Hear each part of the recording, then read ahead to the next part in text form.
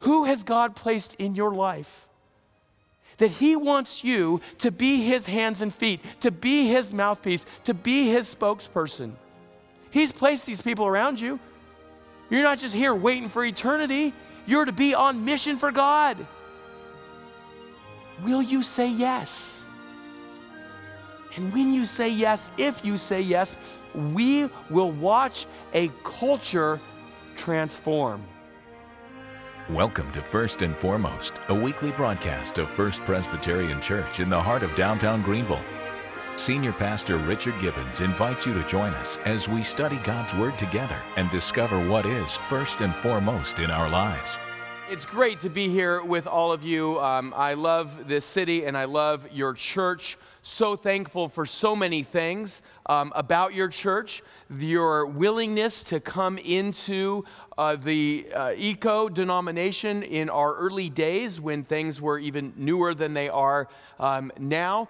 For your leadership in this church, the continued ways that they have helped move the denomination forward. I'm particularly thankful about your church that you are an example to others of the ways in which coming into eco isn't just about getting away from, but it's about moving toward.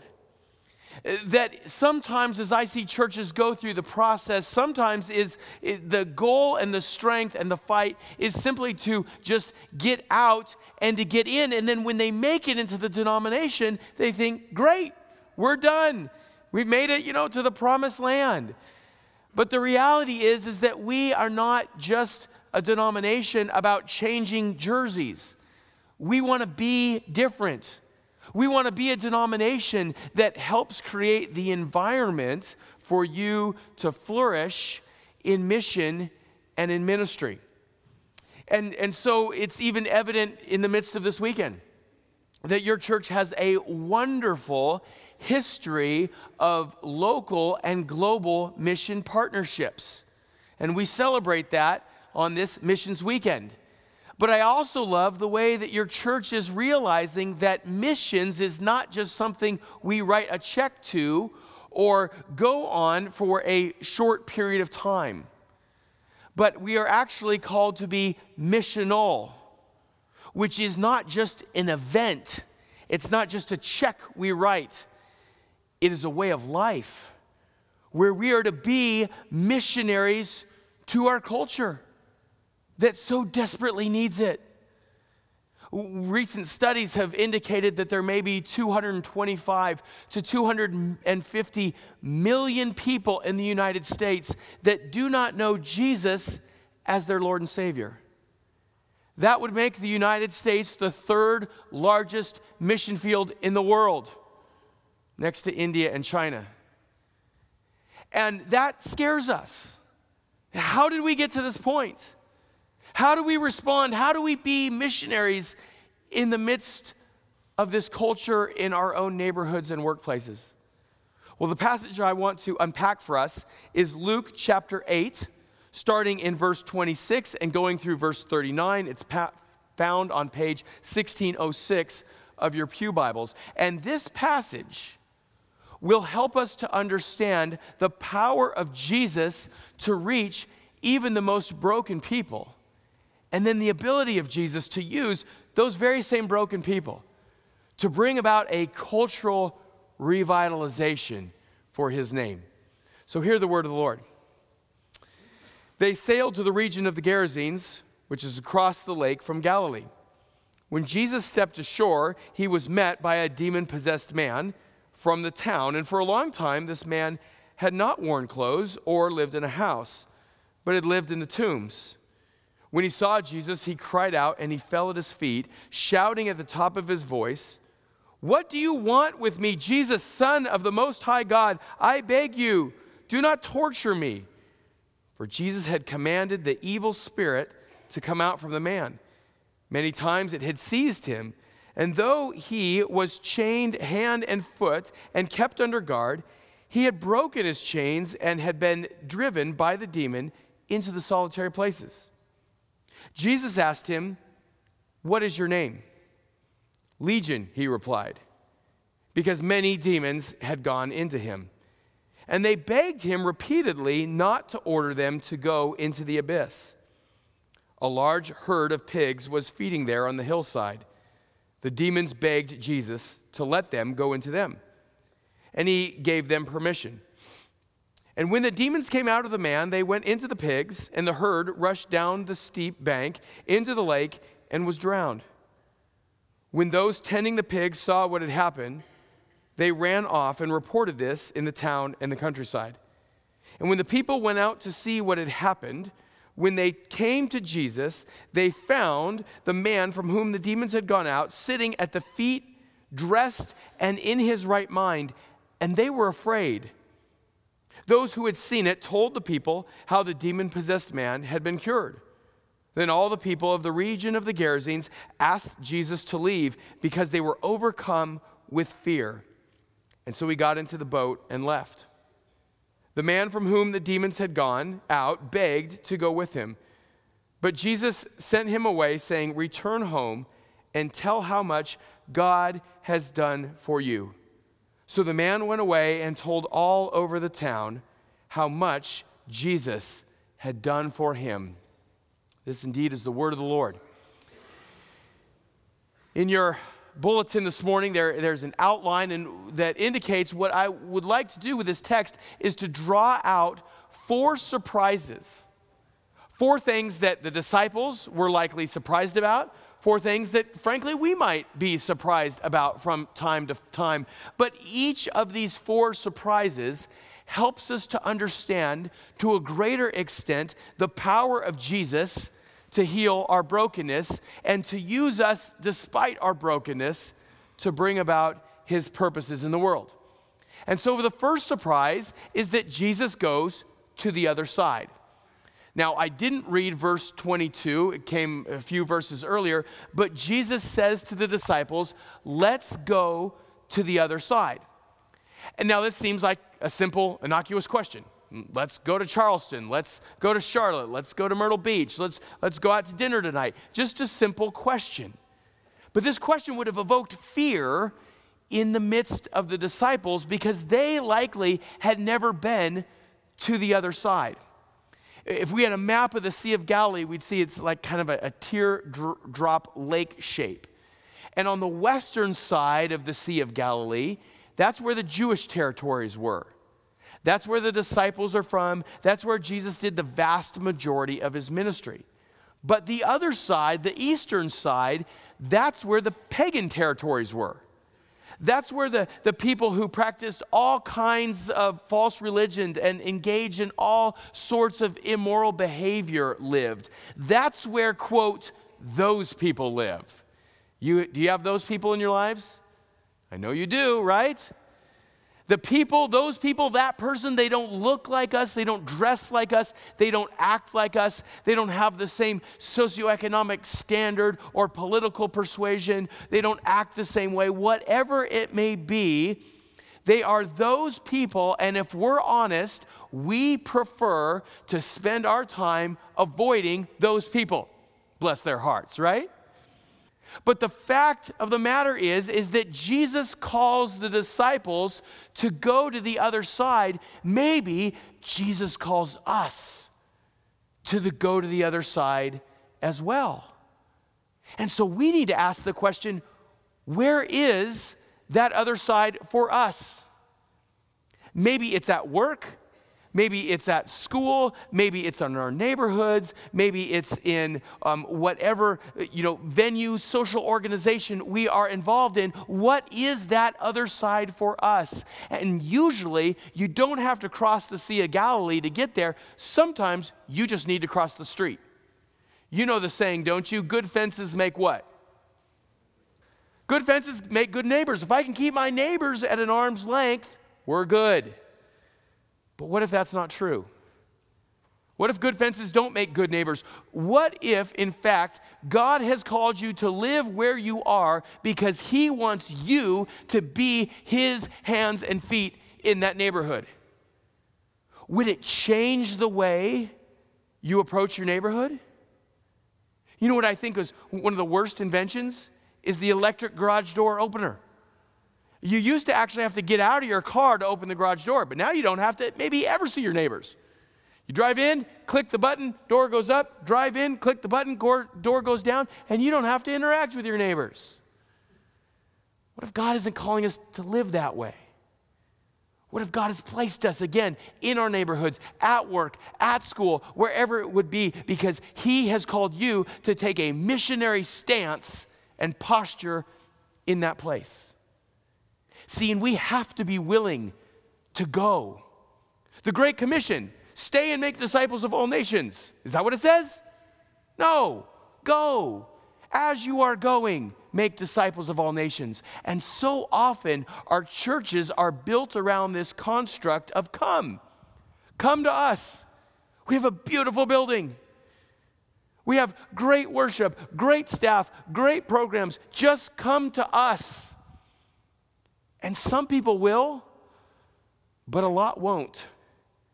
And so we have to be willing to go to them. Here's the second surprise, is that Jesus has a positive interaction with only one person. Jesus and the disciples, they get to the other side. As they are traveling, by the way, there's a big storm. Jesus has to calm the seas. So the disciples already don't want to be there. They're seasick. And as soon as they get to the other side, Jesus steps out on land, and it says that they're greeted by the demon-possessed man. And did you pick up on what he was wearing? Nothing. He was naked. The first thing they see is this naked, demon-possessed guy coming toward him, right? Do you know what the disciples are saying? I told you so, Jesus. It was worse than we thought. It was worse than Mama warned us about. Jesus, though, heals the man, casts the demons out into the herd of pigs. They jump off the cliff and commit swinecide, right? And the man is healed. And he is in his right mind. And the people come around Jesus, and they're afraid, and they ask Jesus to leave. Now, here's what blows my mind, is that Jesus leaves.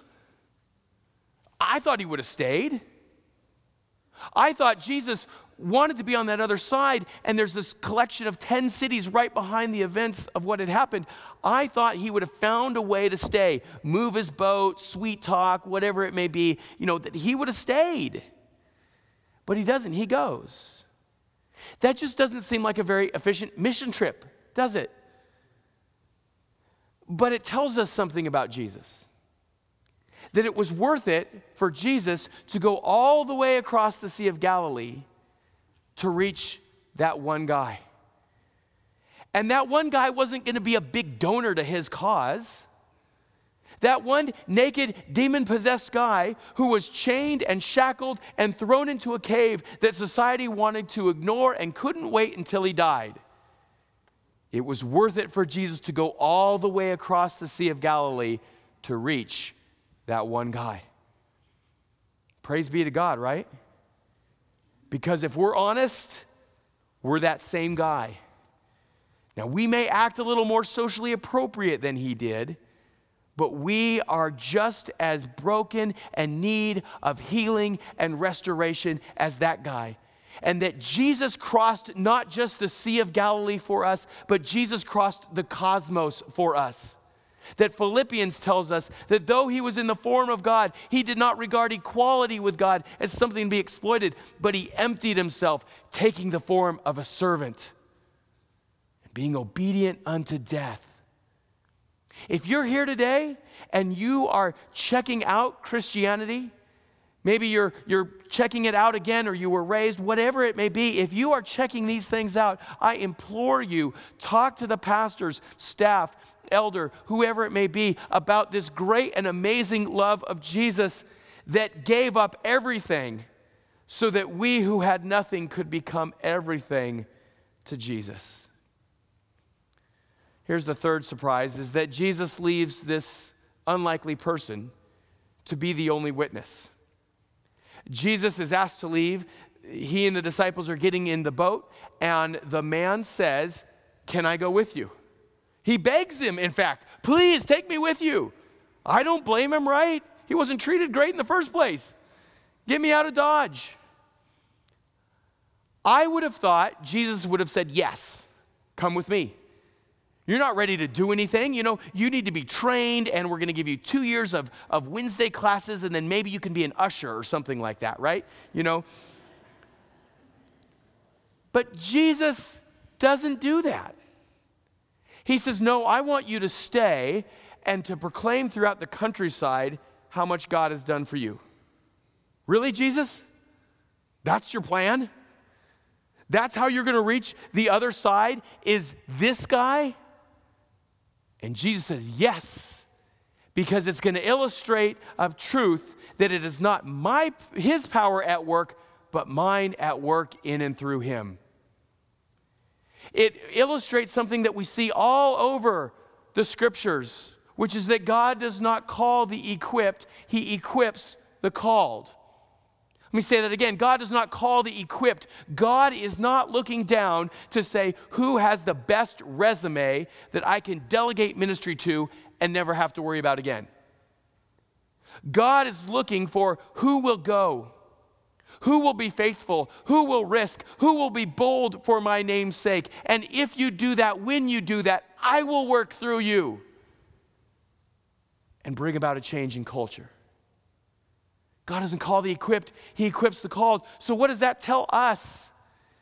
That we need to stop using any and every excuse on why Jesus can't use us. And we have those excuses, don't we? I'm too old. I'm too young. I have too much bad stuff in my background for God to use me. I don't have enough bad stuff in my background to relate. I don't know enough. I know too much. Whatever it is. We'll use any excuse on why we are to sit on the pew of Christianity rather than be used by Jesus. But here's the fact. If God can use this guy, God can use you. Because I don't know you, but I know you have less issues than this guy. And Pastor Brian tells me who I'm wrong about, but other than that, 95% less issues than this guy.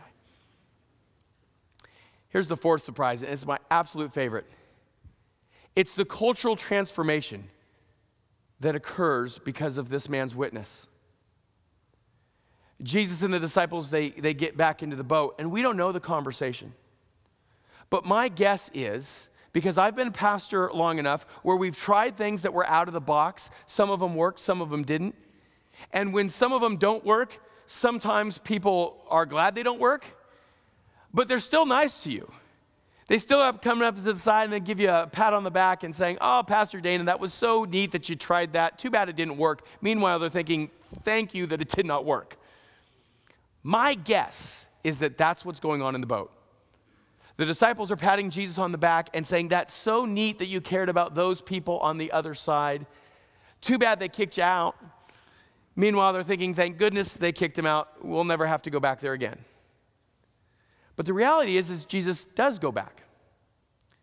And his return visit is recorded in Mark chapter 7. And in Mark chapter 7, when Jesus goes back, he sees a man who's lame, he can't walk, and Jesus heals him. And crowds start to come around him again. But this time, they're not afraid and want to kick him out.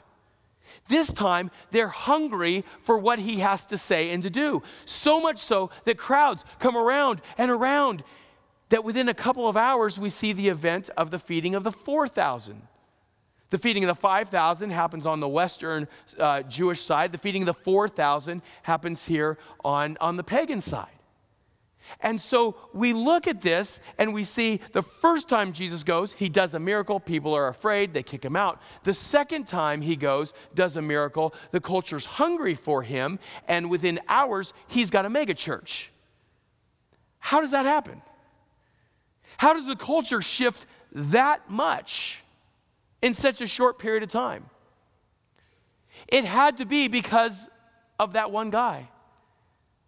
It had to be because of the faithfulness of that one cured demoniac who did what God called him to do and told everyone what God had done for him. And he didn't have to have all the answers. He didn't have to have it all put together. He didn't have to know the Old Testament in original language. All he had to do was to be faithful to the call of God, and a culture transformed. Amen?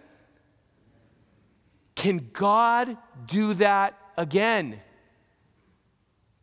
No. Yeah. Of course he can. And he wants to do it. But we have to be willing to go. We don't need to make it happen, but we have to be willing to go to allow God to work through us to bring a change in culture.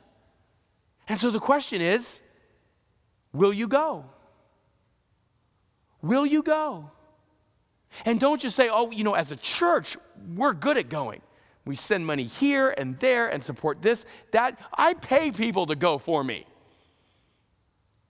No. Where are you going to go? Who has God called you to?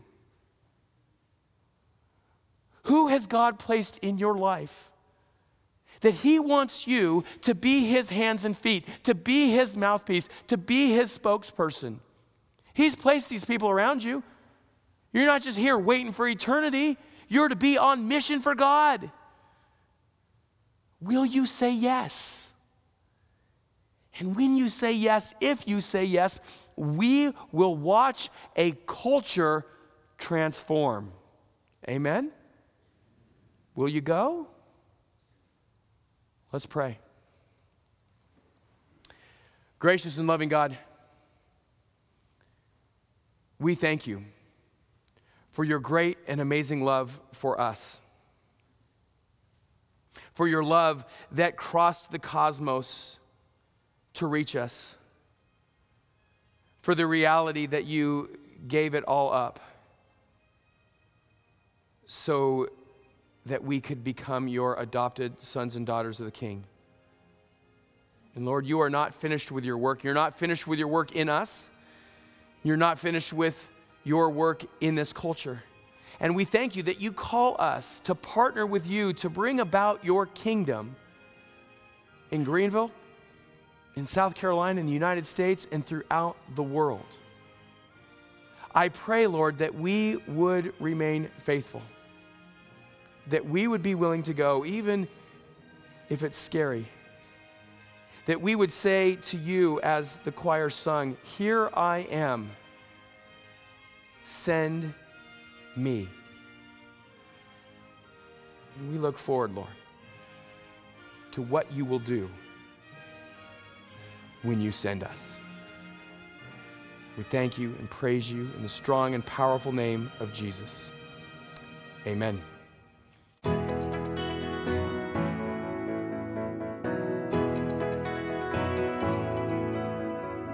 Hi, my name is Richard Gibbons. I'm one of the pastors here at First Presbyterian. If you are wondering what First Presbyterian Church is like, one of the things you will discover is that each time you come, you will receive a very warm welcome. I have the pleasure of assisting with a number of ministries here at this church. I teach 5 new member classes a year, also help to lead mission trips to the Dominican Republic, and we at this church do a number of things that impact our community. It's a wonderful place to serve. It's a wonderful place to belong.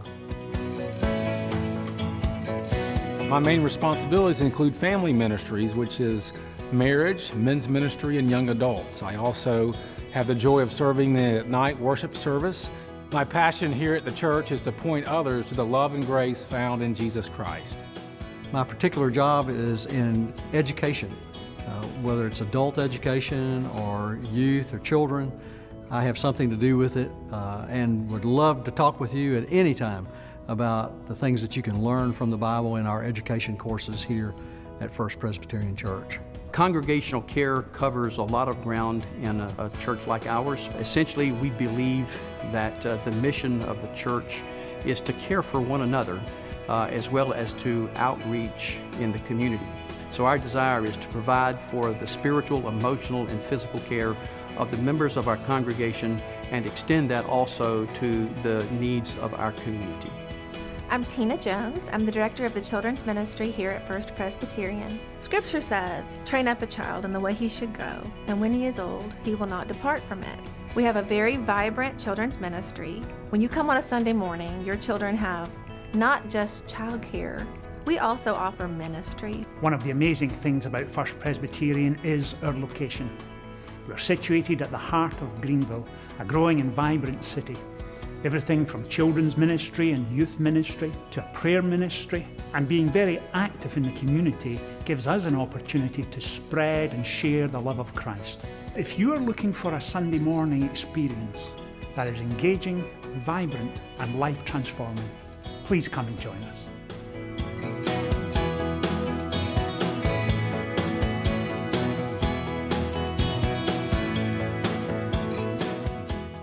My name is Keith Gross, and I am Executive Director of Neighborhood Focus. Neighborhood Focus is a free, faith-based, out-of-school time program for under-resourced children and students here in Greenville. We accomplish our mission through academic support and spiritual enrichment and life skills development for children ages K-5 through 12th grade. Our goal is to provide a foundation for future success. Neighborhood Focus offers the opportunity to get involved in real simple ways. You can come on a Friday night club, you can come spend your time during the school year and the after-school program, also during the summer camps. Neighborhood Focus is a difference maker. They're a difference maker in the lives of young people. Well, I've been here since the program started, and what I love about it is we have an opportunity to pour ourselves into the kids and put God's word in it. Out of all the years I've been doing this, it's just been a blessing to be able to just see the kids grow, see the counselors grow, and just the fellowship and the friendships they build over the years that I've been here. I see the continuity, and I also see the community. You have children who are sharing the good news of Christ, and they're sharing it amongst themselves, and they're learning how to verbalize that and ways to do that, to take it into their Christian walk and take it back hopefully to their community. While the kids would tell you that they love any opportunity they have to get wet and get the counselors wet, they have a great time. I would just always remember the love of the kids and how they're so much fun and they're so joyous, and to watch them rush in and give us huge hugs. I made a lot of friends. We did a lot. We learned a lot more about God that I didn't know about. I've learned new things about God, and we went to many field trips. We've had fun all summer. I like coming here because I can have fun, play games, and I can go to field trips and have new friends. My daughter, she's 9 years old. She told me that this is one of the best decisions you have ever made. The Neighborhood Focus After School program requires significant volunteer support to execute properly. The three areas that we have a primary need for volunteers include help with our food program, including picking up meals and distributing meals to the children in the early afternoon. Secondly, help with monitoring homework and assistance with one-on-one tutoring. And lastly, we're always in need of individuals that enjoy coming out and spending time in recreation with the children. The most important goal for Neighborhood Focus is to take our kids on a deeper relationship with Jesus Christ. It's because of the generosity of partners like First Presbyterian Church that we're able to do what we do. If you'd like to join us in our effort to make a difference to this next generation, please let us know. We'd enjoy the opportunity to have you join our team.